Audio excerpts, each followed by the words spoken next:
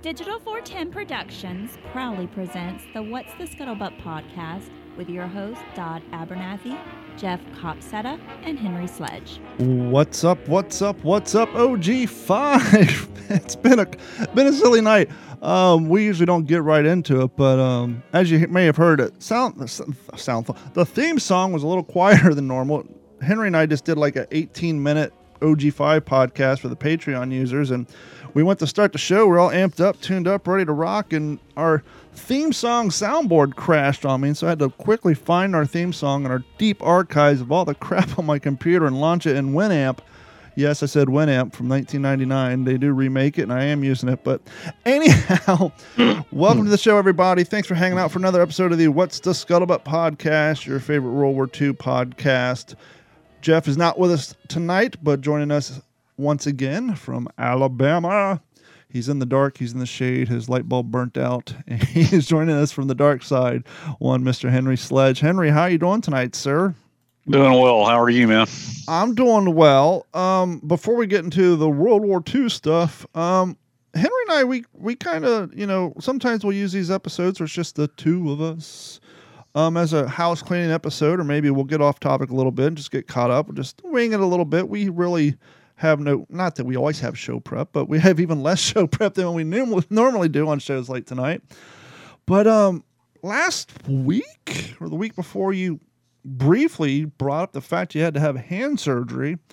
And then as we were getting into it tonight, you were wanting to go down that alley before we went on the show because, as I was saying on the History Behind the Page podcast with Sarah the History Chick the other night, one of the things about Henry, Jeff, and I is we get along fantastic, but we don't feel that like we have to hound each other. So we'll do a show and we won't maybe talk to each other for 3 or 4 days. And then maybe the day before, the morning of, we'll get caught up in stuff. And so, I haven't really talked to you since last week. How is the hand going? Well, so what happened, Don, was I had to have, it was an operation on my thumb tendon. They call it a trigger release, because my thumb was just like something about or pulley release is the name of trigger thumb is the problem. And then pulley release is the procedure. And then on my elbow, my right elbow, they had to do an epicondyle debridement. Easy for you to say. And that was,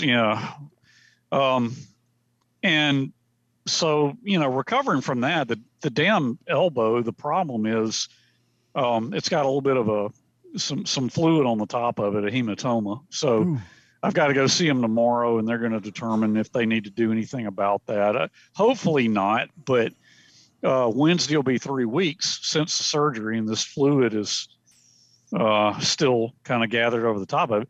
I'm just going stir crazy, man, because I can't work out. It's cut into all my activities. I mean, it just sucks. When you work out and you're regularly exercising, as you know, when something pulls you out of that groove, it just sucks. It depresses you. It frustrates you.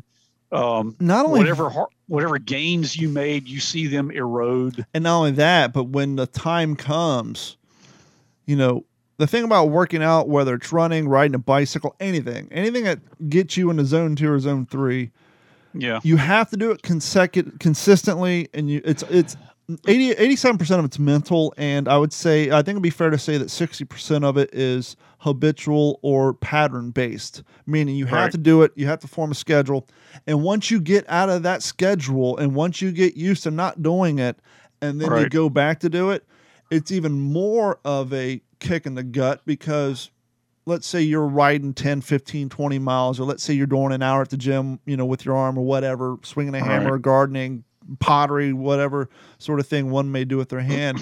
And then you have that situation and then you go back and not only is your hand sore, but just the overall, you're like, wow, this sucks. Now I gotta work twice as hard to get back to where I was that I wasn't even totally happy with then. You're struggling to get to this point. You feel like you're plateaued. You're like, man, I haven't made any gains in a while, or I haven't lost weight in a while. I haven't trimmed any time off, whatever your goal may be, and you've plateaued. But now you would just wish, I'd give anything to get back to that plateau that I was at. I was so disappointed. The plateau would be great, but I don't know. I mean, I think July 14th will be like the 5-week mark, which was the surgeon implied that, that would kind of be when he would clear me to get back to like working out with weights and stuff. But I don't know with this hematoma, the fluid, which is not uncommon. I mean, nobody's like, oh my God, that's really bad. No, it's not like that at all. Well, that's a good thing, because I was going to ask you, what is the worst case scenario with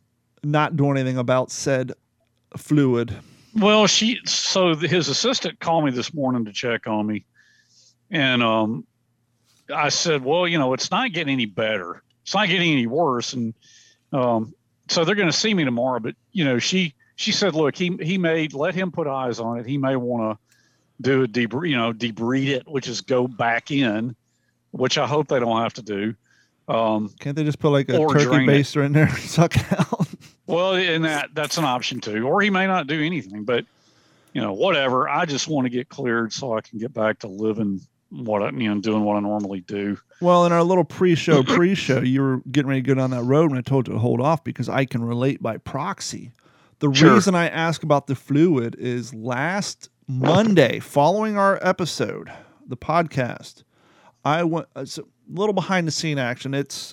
We start here at 9:30 at night because there's three of us, 3 different time zones, and by us starting at 9, it's 6 o'clock Jeff's time, so it allows him to get home from work, and it's 8 o'clock Henry's time, and that was kind of always the marker because I have 3 parrots, and my parrots don't go to bed until 7 o'clock, and if we try to do this in the daytime, you'll just hear parrots in the background. Sure, for this podcast, we can pretend we're in Saipan. Maybe it'd be good ambiance, but for the other podcast, it's out of place. But anyhow, so we do the show. It usually runs 120 minutes or so. Jeff and Henry bounce, and then I upload it to the website, which then deploys to all the podcast apps. And then I got to write a description, and I could take an extra 20 minutes to update the website, but I don't. I go do the things that I got to do to go to bed so I can get up in the morning, and then I update the website at work.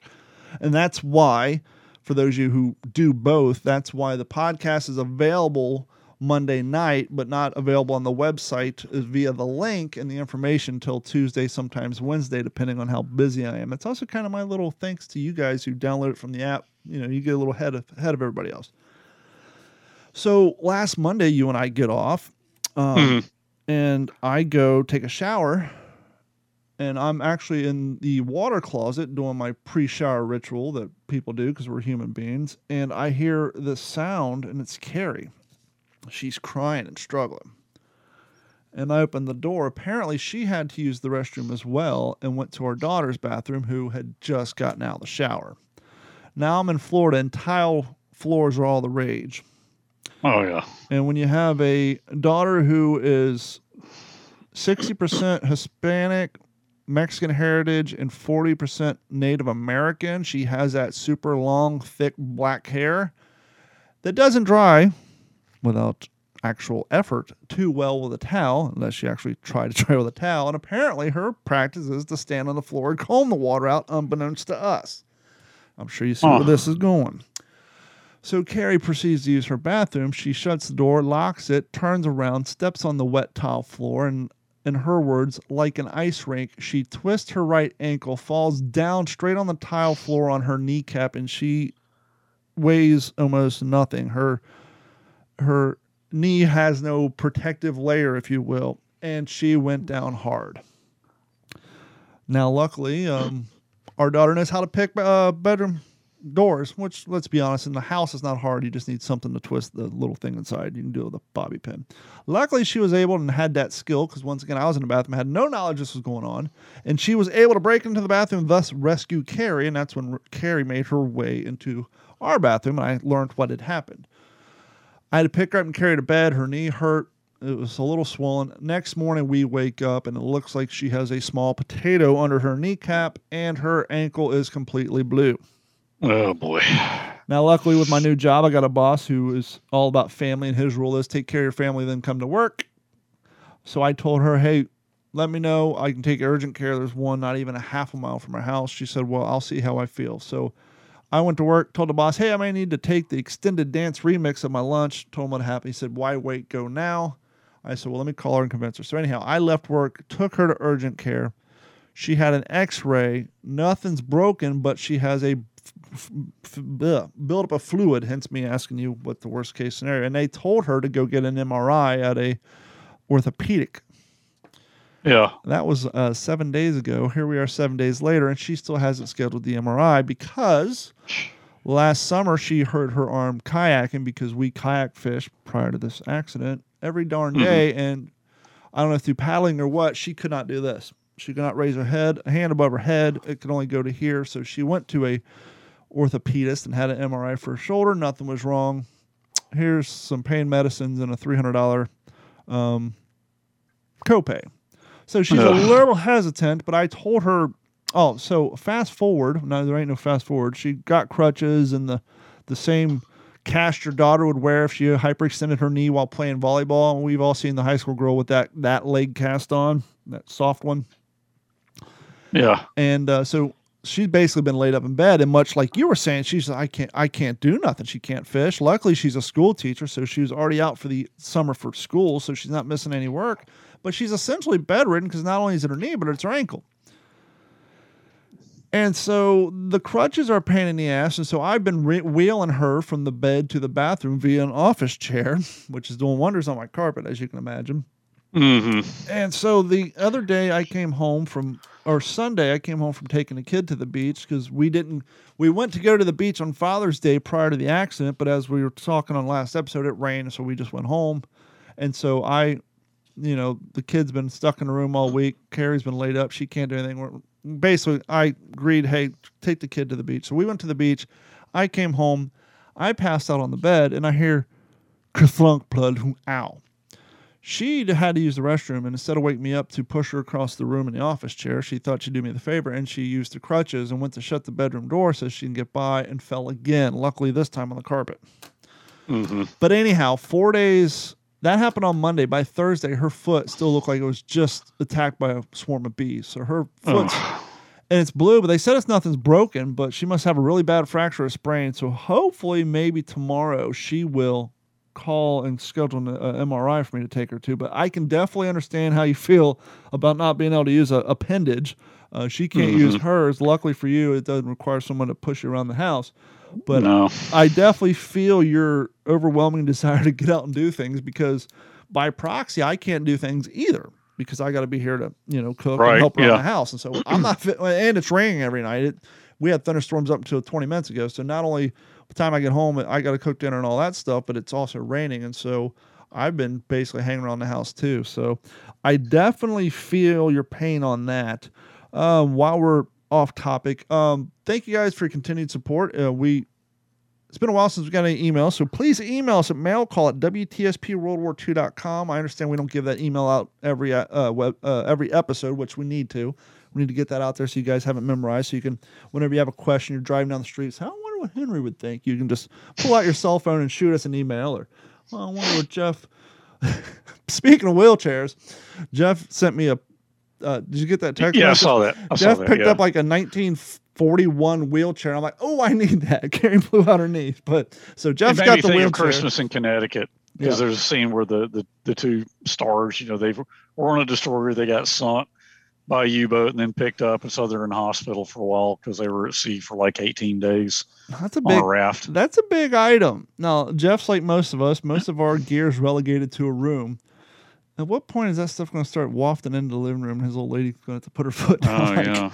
The wheelchair, that's a bit much. Like I have a reproduction 1950s Coca-Cola cooler, which is in my living room my dining room area right now. It's usually out in the garage. And she kind of looks at it like, get that thing out of here. But I will say that thing was a lifesaver when we had our last hurricane. I had no power because it's an ice chest. You just put your beer, drinks, and set in there, fill it full of ice, and it stays nice and cold. As I said, Wednesday night, I was on the History Behind the Page podcast with Sarah. You can follow her on Instagram at the History Chick 1941, and that is Chick with a K.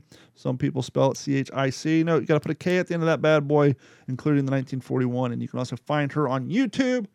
And as I said on her show the other night, thanks to Henry, we do have a new feature on our website, which is the little tab that we call appearances, where you can see our appearances on other people's projects. And as of right now, there's 3 videos of Henry on World War II TV. There's one of Jeff on the aforementioned History Behind the Page. And then obviously when she posts the episode I did on her YouTube channel, you can see it there. And that page will continue to grow. One last thing, and then not so World War II, but I want to bring it up just because it falls under the Digital 410 Media, which is the family we do here. I'm a kind of a content creator, not successfully, but I do 3 podcasts. I do have a YouTube channel, TikTok, Facebook. I finally hit that like beloved milestone at every content creator. I currently have a video trending on TikTok with 1.3 million views and climbing. So I finally. Oh, that's great, man. What's the vid? I am not one of these people who try to get clout or use poor happenstance by random strangers in public. And that's what this video looks like. But if you watch the secondary video, you can see the history. Here's the history. Interestingly enough, Carrie, before injuring herself, she is starting to make a name for herself in the fishing community amongst the TikTokers, because we go out kayak fishing and we always live stream on TikTok. And she gets more viewers than I do because, well, she's a woman and people like to watch women do cool things like hunting and fishing. And a company reached out to her called Earthy Paws, and they make dog toys and dog treats and stuff. And anyhow, I think I've heard of them.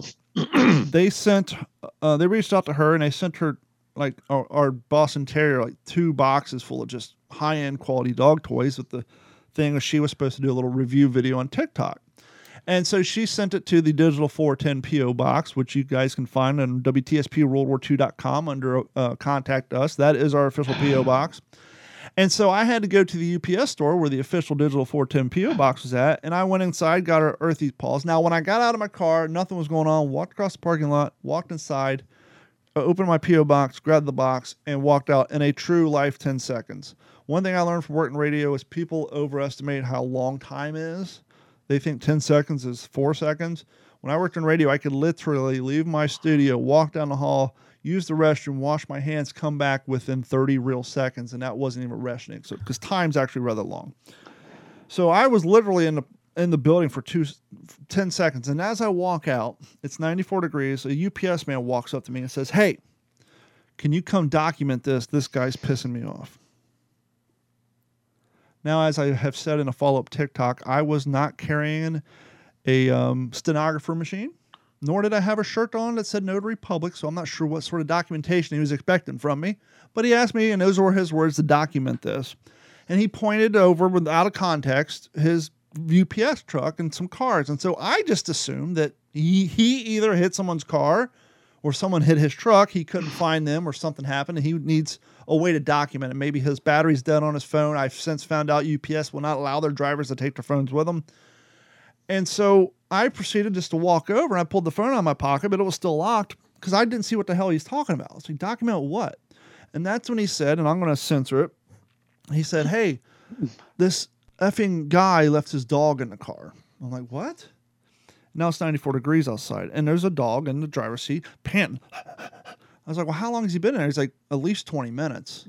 I'm like, "Hey, it's hot Florida." Yeah. I said, yeah, that's a big deal, man. Now, this conversation literally 20 seconds into it, because I mean, how long to just ask me to tell that story? Not even 20 seconds. I said, "Well, is the door unlocked?" He said, "I don't know." So I went to reach for the door, and all of a sudden behind me, I hear, "F you guys, I was only inside for 12 minutes. To which point the UPS driver says, "I've been here for 20 minutes offloading my truck. You were here before I got here, so F you." And then that's when I turned on my phone, and literally the video is like 20 seconds, but it's the UPS driver telling that guy, they're cussing at each other, "F you, F you." And the UPS driver tells him, "F you, you don't deserve that dog, you shit-ass owner." And then there's another 1 or 2 FUs, but this thing has gotten 1.3 million views because people are so thrilled that this UPS driver is telling this guy off for leaving his dog in a hot car in Florida. What was the... I mean, yeah, that's a big deal, man. So what was the result? What ended up happening? The guy got in his car, turned it on, and left. The whole interaction was 3.5, probably, I don't know, the whole video in itself is probably 38 seconds long. Mm-hmm. So you were never really involved in it. You were just shooting. And so at the end of the video, I said, "Well, in the state of Florida, we could smash out that guy's window legally, and then I put the phone away. But the way you get video views is content where people have something to say about that topic and or create arguments. And so not only do people love the UPS, man, but then you got people, well, why didn't you break out the window? And I've created follow-ups. I had like 200. Was the AC on? To which I posted a video. Well, if the AC was on, don't you think the guy would have came out and said, hey, dipshits, my AC's on. Why don't you go piss off somewhere else? That's what I would say if someone's accusing me. Yeah. But no, you can hear him start his car up and he left. I posted that. That happened Monday last week. Actually, the same day Carrie blew out her name. No, Tuesday. Mm-hmm. That happened Tuesday. And it happened on the way home. So that happened at 5 p.m. We do the What's in Your Head podcast at 9:30, much like we do this one. When I checked at 9:30, the thing had 5,000 views. Well, it's not bad. I've had some blow up like that. And so, dude, you guys won't believe what happened. This stupid thing happened. I put this dumb video up, 5,000 views. Show lasts 2 hours. I get off. I check. It has 30,000. The thing got 15,000 views in 2 hours. Wow. I was like, whoa. Next morning I wake up, it's at 80,000. By the end of the first full day, I was already at 200,000. And so by today, almost a week later, it's at 1.3. It just hit 1.3 today. And so it's crazy to see. And of course, now other people watching my other videos. So anyhow, little milestone there for the Digital 410 Network. Nothing we created, just... So, I was telling people the two crazy things that happened in my life happened to other people I was just a witness to. Carrie blowing out her leg and this interaction between the UPS guy and that. So you and I were talking about, hey, let's talk about Saipan and maybe what's going on in Guadalcanal this time in history. Yeah. And so I was refreshing my Saipan history, and I was watching some YouTube videos while I was taking a shower. Before taking a shower after I got off the bike. Mm-hmm. And it occurred to me, and I think Robert Leckie covered it in his book, but I don't recall any real coverage of it in your father's book. Obviously, this isn't Europe. This isn't, a trip across the channel with the occasional U-boat in the water. Mm-hmm. These guys are in the Pacific. They're traveling all over via boat. Did your father ever get caught up in any sort of pre-invasion naval battle where his ship that he was on was, whether being strafed by planes, getting shelled at by Japanese ships? I mean, was he ever... I'm sure it happened to people, because obviously when you're doing an invasion, there's oftentimes, not always, but depending on the availability of their Air Force, we all know about the kamikaze and all that stuff. But do you ever recall him ever talking about getting stuck in a pre-invasion naval battle? That's a great question. The short answer is no, but I will say, Don, as you know, I've been combing through his unpublished portions of his manuscript. Sure. And there's two things come to my mind on that subject, not naval battles. Okay. But, one of them right after Peleliu when they got on the Sea Runner to go back to Pavuvu in the Russell Islands. Now, what exactly is a Sea Runner for those? The Sea Runner was a merchant marine. It was a troop ship. It was not a U.S. naval vessel. That is the ship that when K-35 or when 1st Marine Division came off of. I don't know about the 1st Marines because they came off several weeks before the 5th and 7th Marines did. But when the 5th Marines and 7th Marines came off of Peleliu in October 44, mid-October 44, they boarded the Sea Runner. It then took them back. Was that like a replacement for the George S. Elliott that sank, that dropped them off to begin with? Well, dropped off the 1st Marine to begin with? It would have been a lot like that. I mean, I'd have to go look up in my mind, the name Sea Runner is fresh because he said we boarded the Sea Runner to ride back to Pavuvu. And there was an interesting thing. I don't know that I want to really get into that, but I will say this: when he boarded ship, and he rode the troop ship was the it wasn't the General Howes, because that's the one he took from Noumea up to the Russell Islands after advanced infantry training. But let me see, the President Polk, that was the troop ship he boarded in basically right after Christmas 1943 in San Diego to head out to the Russell Islands and get in theater.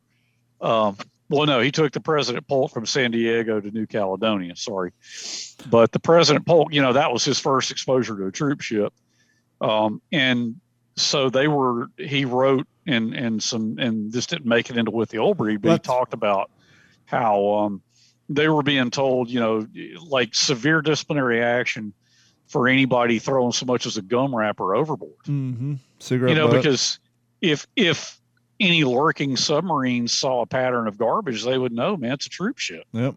And troop ships, oil tankers, and freighters were soft, slow targets. Mm-hmm. Juicy, fat, slow, desirable targets for a submariner, as opposed to a warship, which was a lot faster, more heavily armed, and could defend itself. Now, I don't want to be a corrective Sally, because I used to say submariner as well, but I have recently Is it submariner? I have recently learned from the Fatal Dive, as well as a submariner who called into a podcast. Basically, the only time submariner is used when referring to a watch by Rolex, but it's actually colloquially, if you don't want to piss off our friends in the Navy, they're submariners. A submariner is a watch. I pride myself in trying to not mispronounce words, so thank you for telling me that. Yep. So, if you're a submariner, then it's a big, nice, desirable target, troop ship. But yeah, the other incident, I'd kind of like to hold that back, because that's going to be in my book when I ever. And that's what I was going to ask you, is like, is there any stuff from the boot camp and enlistment times that was cut out of the book for yeah, tons of stuff on that in Pavuvu that that's awesome, because that's the sort of thing that I think the audience, the fans of his work, and because that's one of the things I enjoyed about You'll Be Sorry is the chapter of it was. If it wasn't for Sid Phillips, I would have never known that they were given, all their toiletries, including a bucket, and then they were docked $25, but they only made $21 a month. So you basically, your first check and $4 out of your second one were already property of the United States Marine Corps, because you actually had to pay for your gear that they gave you in boot camp. I never knew that. Yeah, the bucket issue. I remember my dad telling me about that when I was a kid. Yeah, the bucket issue. So let's talk a little bit. I'm going to let you kind of kick us off, and I'll jump in because I'm always running off the mouth. Let's talk a little bit about Saipan, or maybe where we were in Guadalcanal this time of year. Well, yeah. So, all right, what is this? June 27th? Yeah, June 27th. So if I just always like to, especially since we're in this, every year for the next few years is going to be the 80th anniversary of something in World War II. So, June, late June of 42. Just to kind of put things, to contextualize things. I mean, what would have been going on? So, the Japanese were probably hard at work trying to get what became Henderson Field. Obviously it wasn't Henderson Field at that point, but they were working away on that, trying to get an aerial presence so they could begin to figure out how to sever the lifelines to Australia. Your buddies, the Coast Watchers, that we talked about and had some great conversations about, I'm sure they were trying to perfect their communications networks all up and down the Solomon Islands. Yeah, the interesting thing about that is they gave each Coast Watcher a radio call sign, much like a radio station, but usually it was a 3-character call sign that was either the initials of their wife, a daughter, a mother, or something along the line. So it was usually their first, middle, and last name initials, and that's how each little group would sign off with their own little radio call sign. Yeah, that's an interesting little tidbit. But if you think about it, so the Marines landed on Guadalcanal August 7th of 42. So June, the Japanese are hard at work trying to fortify the airfield. They've probably got plenty of air power up in Rabaul at this point, and they're trying to start bringing some of those Japanese naval aircraft down into the Solomons. You've got the other thing going on with them would have been, late June of 42. The combined fleet was probably licking its wounds after still trying to recoup. Yep. Now if you jump to late June of 1943, at that point they're licking their wounds after completely being kicked off Guadalcanal. They're starting to move on up into the central and northern Solomons. I don't think Bougainville was quite going to happen yet, but they were looking at New Georgia, Rendova, Munda Point. We, of course, were looking to make forays into that and project our military hegemony into that zone so we could more comfortably start bombing Rabaul. And then if you jump to that would have been June of 43. If you jump to late June of 44, well, then you got, the 27th Army Division and the 4th Marine Division. And which other Marine Division was it that hit Saipan? Second. Was it the 2nd Division, 2nd and 4th? Was there a 3rd division? I think. Well, it was similar to Guadalcanal in the way that as the 5th Marines were attached to the 1st Division. So, hold on, I was looking at this prior to the show. Let me just back up my Google search here. So, United States. So it was made up of. Let's get past the naval forces. So Task Force 56 consisted of the 4th Amphibious Corps, headed up by Holland Mad Smith. And then, so it was the 2nd Marine Division. Attached to the 2nd Marine Division was the 6th Marine Division and the 8th Marine Regiment, as well as the 2nd Marine Regiment and the 10th Marine Regiment for artillery, as well as the 18th Marine Regiment Engineers. So that made up the 2nd Marine Division. So that's who was attached to them. Yeah, 8th Marines were 2nd Division. Yeah, and then the 4th Marine Division had the 23rd Marine Regiment, which was on Blue Beach, which I guess I should have said that for the other one. Then Yellow Beach was 25th Marine Regiment. Floating in reserve was the 24th Marine Regiment. And later on, after D-Day, the 14th Marine Regiment came in with artillery, as well as the 20th Marine Regiment for the engineers. And then, as you said, the 27th Infantry Division in the Army had 16,440 officers and enlisted men. And they handed Blue Beaches. And the armor consisted of the 762nd Tank Battalion, as well as the 766th Tank Battalion. And attached to them were the 102nd Engineers and the 502nd Engineers. Mm-hmm. And so, yeah.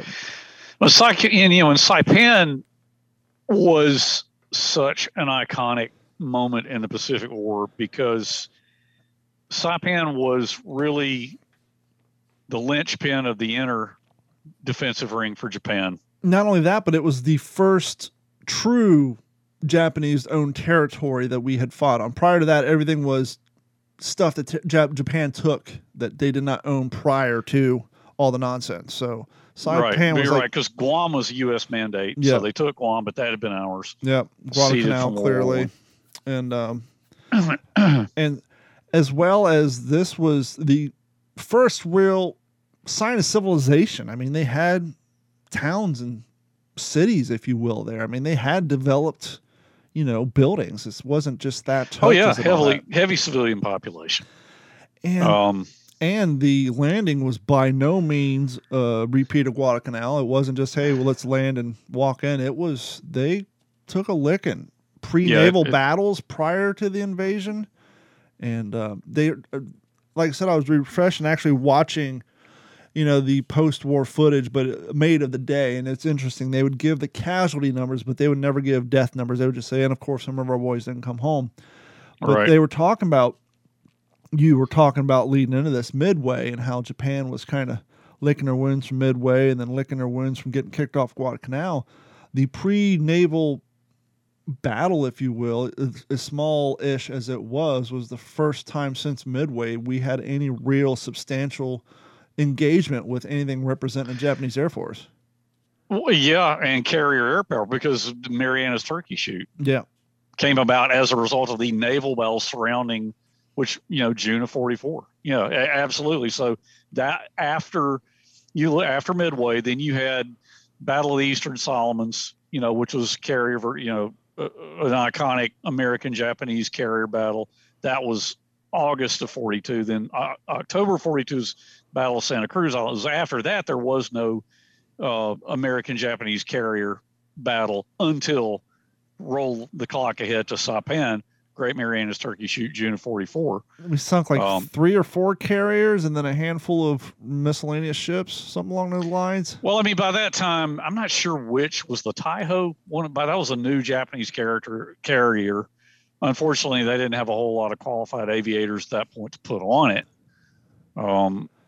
And I don't want to belabor this point because we've gone over so many times. But whenever you say something like that, I can't help but point out to how lucky's not the right word, but how beneficial it was to us that the tactics of the Japanese Empire and the insanity of Hitler led to so many dumb ideas and, sadly for them, poor treatment of their troops and misappropriation and misuse of their manpower. Mm-hmm. You know, the amount of pilots they lost due to the early on kamikaze stuff and things like that. And now they're stuck with, you know, rushing to find replacements. And that was a good thing. Obviously, it sucked to have the kamikazes, but the fact that they're blowing through pilots at a much faster rate than if they would have just simply waited for us to shoot them down, that's kind of beneficial to us, just like with the Banzai charges. Yes, it sucked for the guys on the front line, but when we're talking a numbers game and it's who has the most troops over a long period of time, when they're just wiping out so many young men by doing stupid strategic stuff, well, it benefited us greatly. I just realized when you bring up the Banzai charges, so Saipan, another iconic thing about Saipan, not only, you know, losing that was a breach in the inner defensive ring for Japan, but that presaged a complete shift in their tactics because you look at what 1st Marine Division was going to face, and while Saipan was going on, they were training up in the Russell Islands, you know, my father among them on Pavuvu. Well, then, you know, here in September, they're going to go to Peleliu. Well, on Saipan, you began to see this. It wasn't practiced to the finely honed degree that it was later, but that was where they began to use the defense in depth strategy. Yeah, because they started to realize, well, we're losing guys and this ain't working. Make them pay for every yard. What was the original? Stop them at the water's edge was the original thing. It was, okay, we're going to do Banzai charge. Everybody's job is to take out 10 Marines for your one life. And they were hoping the math game would work out, and it didn't. Right. And so there actually was a Banzai charge on Saipan, but not as many as they had hoped. Yeah, nothing like what we saw at Luna Point or AK Alligator Creek, you know, that the piles among, I mean, the substantial amount of resources and life on their side. If they wouldn't have lost so many men in that engagement, just imagine how much longer Guadalcanal would have taken to capture. Oh, certainly. But the tragic thing, you've already brought it up, Don, was you began to see heavy civilian involvement at Saipan, you know, Garapan Point, when they had families hurling themselves off and that had the cliffs. You know, it's one thing to be a hardened young 19, 20-year-old Army and Marine personnel who was trained to dispatch the enemy, but when you're seeing, you know, basically the code of war going back the longest time, unless you're a complete sociopath and a monster, is leave the women and children alone. And so when you're seeing these, this may be a little harsh, but I'm going to say it, when you're seeing these fanatically brainwashed Saipan citizens who were told and indoctrinated that the United States Marines and Army were full of rapists and cannibals, and that if they come and capture your city, they're going to rape your women and eat your children. And you're a 19-year-old American from Nebraska. You know, this is your first deployment. You've been there through these battles, and now you're seeing women throwing their babies over cliffs and then jump. I couldn't even imagine just trying to even get that sentence out. Just, oh yeah, that had to be just so. I don't even know how you would go on after seeing that. Well, I think, yeah, and you know, for young Marines and soldiers, who that was their first encounter with the Japanese. I mean, to see that they were coaxing these civilians, and of course that just roll ahead to Okinawa in 45 was practiced to an even greater degree. Because once again, you can justify killing Japanese because it's kill or be killed. They're coming to kill you, but you think you're liberating these people, and all of a sudden you see them walking over a cliff, and there they go. Like, what the hell? That just goes you the tactics that the Empire did, whether it was with their own soldiers or the people they ruled over with, you know, don't know the phrase, whether you want to say, brainwashing or, indoctrination or what have you. That's just, that just adds to the horror that these guys had to face on top of the stuff that they're already experiencing. That's all. Yeah, for sure. And then when the Japanese did lose at Saipan, I mean, that really, from stuff I've read, I'm sure you've read too, from that point forward, well, it was one of their war ministers, I'm not sure which, I don't think it was Tojo who actually said this, but they had done the math. They knew that if they lost Saipan, B-29s could fly from Saipan directly to the Japanese home islands. Mm-hmm. They knew that was coming, and one of their officials said, "Hell is upon us," and it really, I think they had hoodwinked a lot of their own citizens up to that point. We know that they exaggerated victory claims, and aggrandized a lot of things that should not have been. But really, after Saipan, that gave the lie to everything. After they lost Saipan, there was everybody knew, which, I mean, I don't think too many people on the home islands, with the rationing and the things they had endured, the shortages of material and resources, they saw these things coming. But after they lost Saipan, there was no more pulling the wool over anybody's eyes. And I think Saipan, as well as, I think they saw this as well in Okinawa. I believe it was brought up in both Helmet for My Pillow and With the Old Breed, where the Japanese got so desperate that they would just go to their hospitals, and anybody who could even remotely shuffle, they'd give them a pitchfork or a stick or anything and just send them down the hill. Yeah. Anybody who can just, if you could maintain your balance and even do a slow shuffle, you're going in. And that just goes to show the lack of compassion, but two, just the overall desperation of their tactics and their mind state.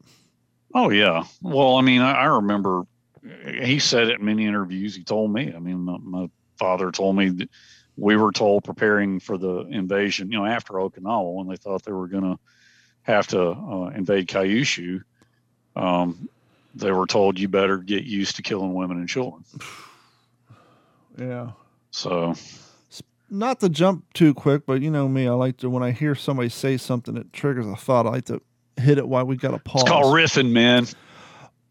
Your dad brought it up in his book. They didn't bring it up in the miniseries, so if people haven't read the book,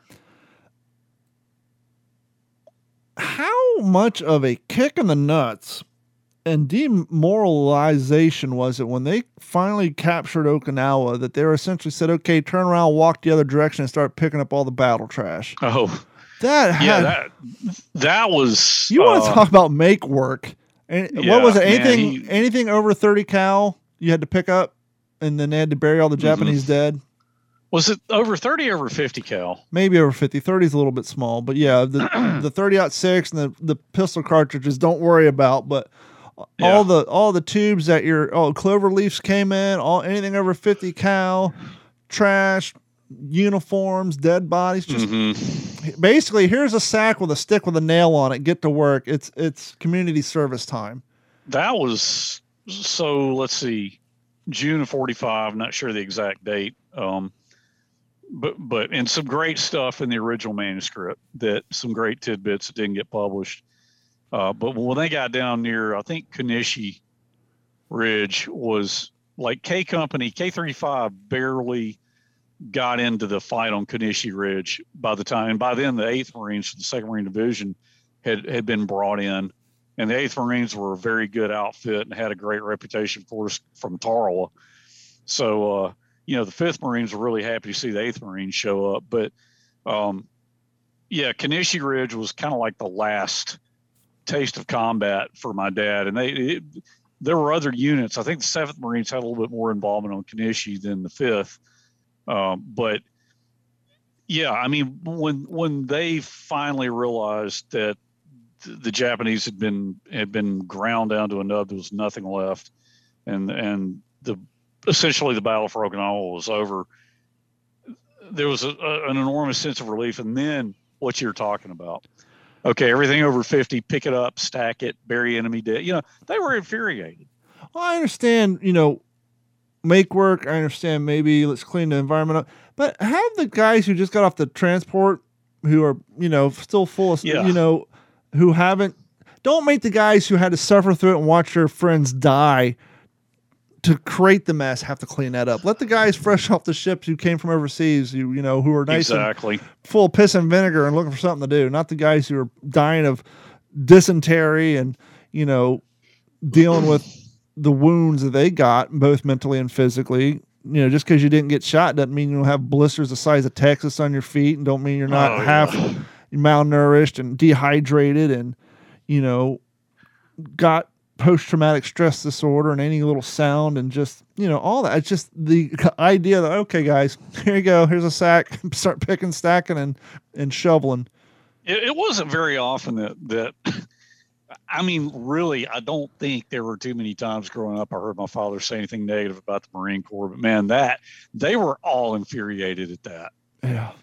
Did he say? And there was, I think, I can't remember if it's in the unpublished writing that I've been through or in the book, but I will toss this out. He and a couple of guys, Snafu might have been one of them, like they were taking 10, they take a little break and they go over to this nice, like they had, this was, probably a couple of weeks after the shooting and everything. And they find a nice little meadow with trees and everything. And there's no dead bodies. Mm-hmm. It's actually really nice. And they go sit down and break open some K rations. And then somebody comes over, an NCO, yeah, y'all need to get out of here. This is for officers only. Mm-hmm.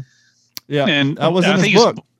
Oh, it is in the book. Okay. Yeah. Good. He's basically, they found like a little patch of just the one little area where the grass hadn't been burnt away, blown away. It's just a place that they could sit down in some softness and sit in the shade, get out of the sun. And they were basically rousted out of there because some lieutenants and, higher brass want to come. So even that, they finally found a little bit of peace. Nope. That's too good for you guys. Go sit in the mud. Oh yeah. Yep. That was definitely in the book, but no, see, and I think that's the kind of stuff that, as we said earlier, people be interested when your project comes to fruition. But Saipan, by no means. I mean, we hear about the mud and New Britain and and Okinawa and the heat and Peleliu. Saipan geographically was a huge pain in the ass too, because it was all limestone and coral rock faces that Japanese are held up in, and gotta go. Well, go ahead. Here's another thing about Saipan. So, Saipan, of course, was, and I'm kind of giving a little teaser for the article that's about to go to press in World War II magazine.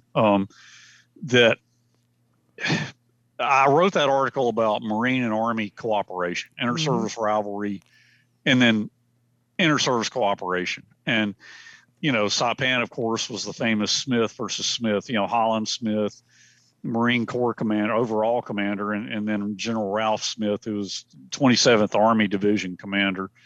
And, the Smith controversy, because Hal and Mad didn't think General Ralph Smith was moving fast enough.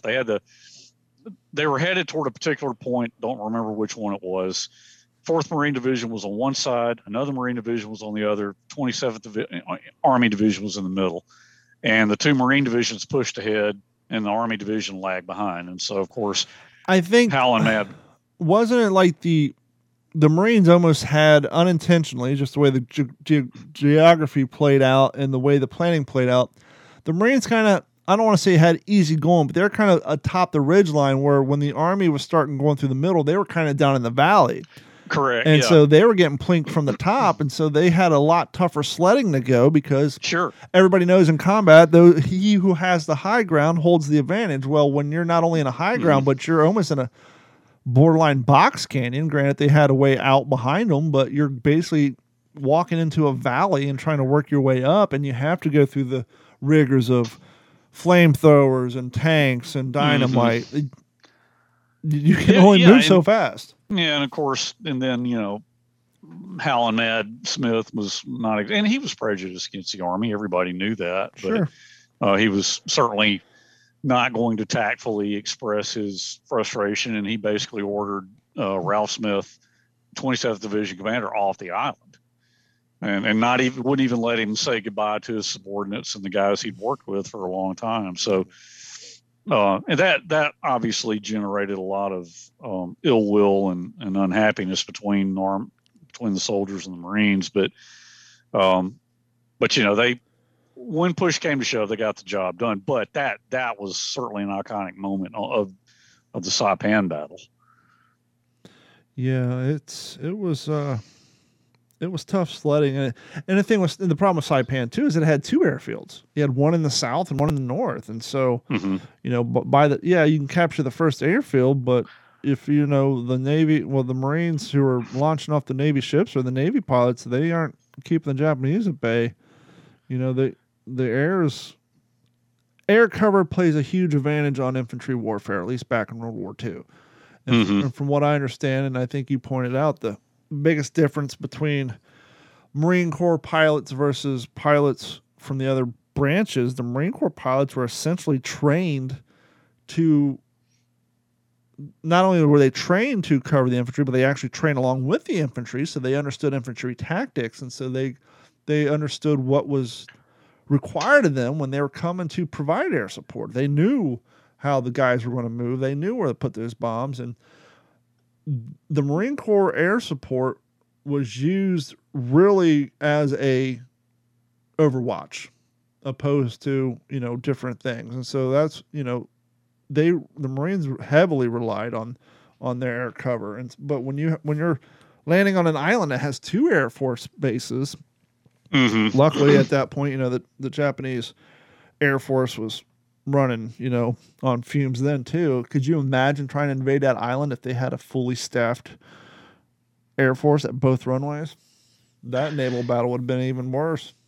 Yeah, for sure. And I mean, as the kamikazes got to be a bigger and bigger threat, I mean, then you had more and more Marines on aircraft carriers. Yeah. Because so much of their war had been land-based.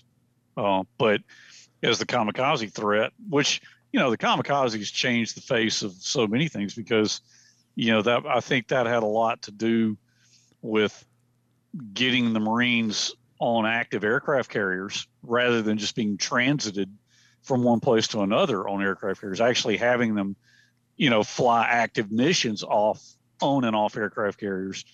But it also probably, of course, I guess by that late in the war, you'd already seen U.S. Navy air groups had begun to move away from the, like early in the war, Coral Sea, Midway, you had a certain number of fighter bomber, or you had a certain number of fighters, certain number, which would have been FRS at that point, certain number of SBD Dauntless dive bombers, and a certain number of torpedo bombers. And as the war went on, the air group, the composition of the air groups is changing. You started to have fewer of the dive bombers and torpedo bombers and more of the fighters. Again, because of the kamikaze threat, they needed more fighters. No, I don't want to put you on the spot because I don't know the answer, which is why I'm asking it. And, I may not either. But we all have our own strong points, and one thing we don't cover too much on here because none of us really study all that much is the Navy. But we know of, you got the famous, Cactus Air Force, and then we know all, about the different famous air crews over Europe. But you and Jeff are more into the aviation side. Is there a particular Navy air crew that kind of got famous for any sort of missions or runs that would kind of be a household name for those who are in the know? Well, the one that comes to my mind would be VF3, Fighting 3, VF3, Navy Fighter Squadron 3, because that's the squadron that produced Butch O'Hare. Okay. Butch O'Hare shot down, I think it was, early in 42, might have been February of 42. He shot down 5 G4M Betty bombers. And then obviously O'Hare Airport's named after Butch O'Hare, but I think VF3 was also home to Jimmy Thatch, who developed the Thatch Weave. Okay. Which, do you understand what I'm talking about when I say that? Yeah, like Thatch roofs? No, the Thatch Weave, Jimmy Thatch. Oh, yeah. Okay, yeah. The aeronautical maneuver. The F4Fs I'm like covering each other's, weaving back and forth. And instead of turning with a zero to take it head, to try to turn with a zero, and an F4F, there's no way you can do that. So they learned stay, diagonally off each other's tails. When a zero would try to turn toward them, one of them would turn into it, and they could cover each other's tails. And I think O'Hare and was either, yeah, I think O'Hare and Thatch went up and worked those tactics out themselves and discovered pretty quickly that it was damned effective. Now, I know for those of you like, Don, how dumb are you? Why would you say Thatcher's? I watch a ton of Naked and Afraid. Matter of fact, we've been watching like marathons, especially since Carrie's laid up that in the show alone. So when we're not fishing or working on, I'm watching a lot of shows about people trying to survive in the woods. And so when you said the thatch weave, I'm like, you're trying to tell me that the thatch weave roof system wasn't invented by like some like people living in the Amazon like thousands of years ago? So that's where my mind was at. So forgive me for getting stuck up on that. I watch a whole lot of survival shows. But hey, that makes me want to say this real quick. Sure. So come October, when we will be talking about the anniversary of the Battle of Santa Cruz Islands, which I mentioned earlier, which was the last American versus Japanese carrier action until later on in 1944, part of the Saipan operation. I have a friend that I work with whose uncle was in, I think it was VF-72 or VF-71. He was an F-4F pilot, and he was shot down during the Battle of Santa Cruz Islands. And my buddy, John Franklin is his name, he has shown me a box full of his uncle's photographs and various things that he owned. And in it is a letter from his air group commander, from a squadron commander who knew him quite well and wrote to his dad describing in detail what happened. And when it comes on to October, I'd like to read that letter on our show. Please. And have John on too. So I wanted to bring this up because we do this from time to time. It's kind of fun. I was thinking, I YouTubed the Battle of Saipan, and I watched the probably 1945 footage or whatever that they compiled with the war footage and all that. And I got to thinking, when was the last time Hollywood or the movie industry per se put out a movie specifically about Saipan? And can you think of any off the top of your head? Yeah, Saipan. Now, Wind Talkers doesn't count because they cover Saipan, but it wasn't specifically about Saipan. Wait, Windbreakers? Yeah, Windbreakers. That's one of them. But no, apparently, and I haven't seen this movie, in 2011, Oba, The Last Samurai came out. Okay. Never seen it, never heard of it. I'm looking at some screenshots on Rotten Tomatoes. Movie information. After World War II ends with his imperial surrender, a Japanese captain decides to lead his unit into one last battle on Saipan. So apparently this is at the war's end, and he said, hell with it, we're going to rock and roll. Genre drama. Okay, so this is actually a Japanese film. Well, actually it says original language is Japanese. They do have some American actors playing the Marines here. Sadly, you want to guess what Oba, The Last Samurai, what kind of ratings we have on Rotten Tomatoes in 2011? 36%. Not that bad. No, this is 2011 before we went completely anti-patriotic in this country. So 53% is the audience score. No reviews from major movie reviewers. So it actually has 0 as far as top critics, but 53% with the people.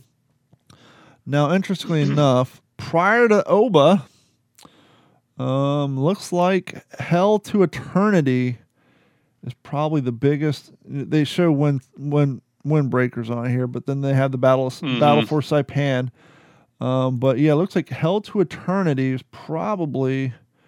Let me see when Hell to Eternity. Let me put that in the old Rotten Tomatoes. Hell to Eternity. Okay, maybe not. Hell to Eternity. 1960 was Hell to Eternity. Okay. Let's see what it got on the old Rotten Tomatoes. It looks like, it's one of those films that pulled a lot of, they shot in black and white so they could use real war footage. Doesn't even come up on Rotten Tomatoes, so no reviews there. Let's see who's in this bad boy. Stars Jeffrey Hunter, David Janison, and Vic Damone. So David Jansen. Yeah, I remember him. David Jansen. But yeah, let's see. When his adopted Japanese American family is sent to the Manizanzar after Pearl Harbor, a young Chicago enlists in the Marines to become the hero of the Battle of Saipan. Manzanar. His family is sent to Manzanar. I don't even know. I don't know if that's an internment camp or what. I don't know. Well, let's Google that. Let's see what the heck that's making reference to, since we're just shooting from the hip here. National Historic. Okay, so... Oh, yeah. Manzanar. Once again, Manzan, so Manzanar, N-A-R, is a site of one of 10 American concentration camps where more than 100 internment camps, as we like to call them, but modern day we change terminologies. Site of American concentration camps where more than 120,000 Japanese Americans were incarcerated during World War II from March 1942 to November 1945. This particular place is located in the state of California, and it is a historical park now. Yep. So apparently in Hell to Eternity, one of the main actors is a Japanese American whose family was sent to an internment camp, so he enlisted in the Marines. And that was out in 1960. But other than that, there was really no, pictures specifically in modern day designed to tell the story of the Battle of Saipan. Yeah. So maybe that's something hopefully somebody will do in the future. Well, it was such an iconic battle for the reasons we've already talked about. I mean, because really that was the beginning of, and the topography afforded those opportunities for, defense in depth, although really Petaluma was where it got enacted en masse and honed to a very fine degree. Of course, Colonel Nakagawa was a tactical genius on that plane, but yeah, I gotcha. What you reading? You reading anything new? Yeah, well, still I am. I'll tell you exactly. Still in Conquering Tide, Ian Toll's second volume, and I am page 282. I haven't made any progress in my book just because dealing with Carrie and all the things going on in the house. I haven't had any leisure time to sit down and to dig into that. But we do want to thank each and every one of you for continuing to listen to the What's the Scuttlebutt podcast. If you listen to the podcast for any amount of time, you know that we used to broadcast live from the At Computer Studio, but it's no longer At Computer Studio because, well, they're no longer around. There's a lot of small businesses thanks to the pandemic. So if you have a company, and maybe you're a company that provides services nationwide, because obviously it's a worldwide podcast, but even if you're not, you just want to support the show, you want to maybe sponsor the podcast studio and have it named after your company, or if you're interested in maybe buying some advertising for super cheap rates, send us an email at mailcall@WTSPWorldWar2.com. Just put subject line advertising, and we will hook you up with some very, very, very affordable advertising. We're not looking to get rich. We're just trying to cover our nut over here with all the overhead, because podcasting does have overhead involved in it. And if you aren't a business owner but you want to help us, you can head over to WTSPWorldWar2.com. Click on the Patreon link, which I've been working on the website. But yeah, click on the Patreon link, like and sign up. We have 3 plans, but the $1 a month is more than what we need. So if you want to sign up for the $1 a month plan, great. If you want to sign up for the $3 a month plan, fantastic. And if you want to sign up for the $7 a month plan, we love you so much. We'll send you a free t-shirt. And as we were saying at the beginning of the podcast, one of the perks of the sign up for Patreon is you get access to the OG5 podcast, which is basically a podcast from the guys here at the network. No real format. We just talk about whatever. And Henry and I just recorded one prior to this show. It's a short little one. It wasn't scheduled. It wasn't intended. We were just having fun before the show, talking music. Talking about Irish punk. Talking about Irish punk and kids who listen to hip-hop music through bullhorns in their cars, thus cutting out the bass, which is confusing to me. But that's signs that I'm getting old, I reckon. which I'm getting older in 2 days, but we won't go down there. But thank you guys so much. We don't have the out music because, well, computer problems. So anyhow, thank you guys so much. I believe Jeff will be back. No. Oh, we need to decide this right now. Do we want to take next week off for 4th of July? Yes, we do. So that'd probably be there will be no show. I will put up a best of a redeployment episode. Now, Monday is the 4th. I will try to get one put up prior, but if it's a day late, don't get mad at me because I like to, celebrate holidays too. So I will find time to put up a redeployment episode. But thank you guys so much for your continued support, and please head over to youtube.com. You can also find a link on What's the Scuttlebutt or dhype410.com. Please like, subscribe, watch some of our videos. We're looking down the barrel of meeting the requirements from YouTube for monetization. I think basically we need like 45 more hours, but there's like 600 videos on my channel, and so there's plenty of content. So if you want to go watch, heck, all you gotta do is go watch a handful of What's the Scuttlebutt podcast. These bad boys are almost 2 hours a piece. So if you want to support the show, you can do it that way too. Everything helps. And get yourself a cool t-shirt like I have on now. But that's enough of the shameless plugs. Thank you so much. Jeff, I think, will be back on the next episode with more tales from the road. And then following that up, when we get closer to the anniversary, I think we're doing it closer in the month because of the holidays. But we will have the aforementioned Sarah, the history chick, at the History Chick 1941, host of History Behind the Page. As we found out when she was on, her little interest, the one we all have it. For Jeff, it's Air Corps. For me, it's M1 helmets and canteens, and for Henry, it's Air Corps as well. But everybody has that one little topic that just strikes her fancy. And for Sarah, it is the USS Indianapolis. And so she is going to come on. And basically, we're going to hand the show over to her. We're going to pull her string and let her run off at the mouth like I tend to do. And then we'll jump in occasionally with some follow-up questions to keep her going. But I think we're going to have a pretty interesting deep dive into all things USS Indianapolis, which I'm looking forward to. Because as we said earlier, we really don't cover enough Navy stuff on here because, well, there's a lot of information and we can't know it all. And so if you have information that we don't know and you maybe think you can come on the show and help, kill some time, provide some content, and you want to possibly come on the show as a guest, we're more than happy. Email us info@d-410.com, or more importantly, call it WTSPWorldWar2.com. Henry, you got anything coming down the pike you want to get out there? Yeah, like I mentioned earlier, my article goes to press here in just a few days for World War II. That'll be in the autumn issue of World War II magazine. And right now, that's the only thing I want to mention. If at all possible, I don't even know if they would have such a thing, but maybe reach out to them right around the time of the releasing and say, hey, is there a link on your site where people can look to see where maybe they can find it in their area?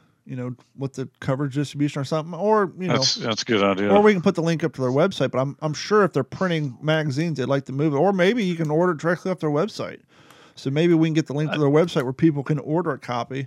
That would be cool, and because hey, man, in my author bio, got my picture, my little bio paragraph, like every person who has an article in there is on the author bio page. One of the things I put for me is co-host of What's a Scuttlebutt podcast. So what we're all going to buy a copy, and then we're going to inundate poor Henry's mailman, and we're going to mail him our copies and demand that he use a silver Sharpie to autograph our copies of his magazine, his article. Nothing. I'm serious. We're gonna blow up your mailbox and get that bad boy signed. But yeah, we'll do that on behalf of myself and Jeff, who is always here in spirit. We will talk to you all next week. This is when usually the theme song goes, and my daughter says, we're very inquisitive, as if she's disgusted.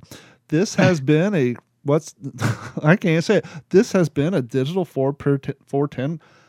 This has been a Digital 410 production. Yeah, it's that bad. Anyhow, thanks, guys. Laughing. Yeah, we'll talk to you all next week, and I got to hit this button on the stream, which for some reason looks like it's frozen up, but whatever. If you're watching, no, I don't know why I'm saying it. It's weird. I'm looking at OBS and it's showing our logo, but I'm watching the phone and we're live. But anyhow, we will talk to you all next week. Boop, boop, boop, boop.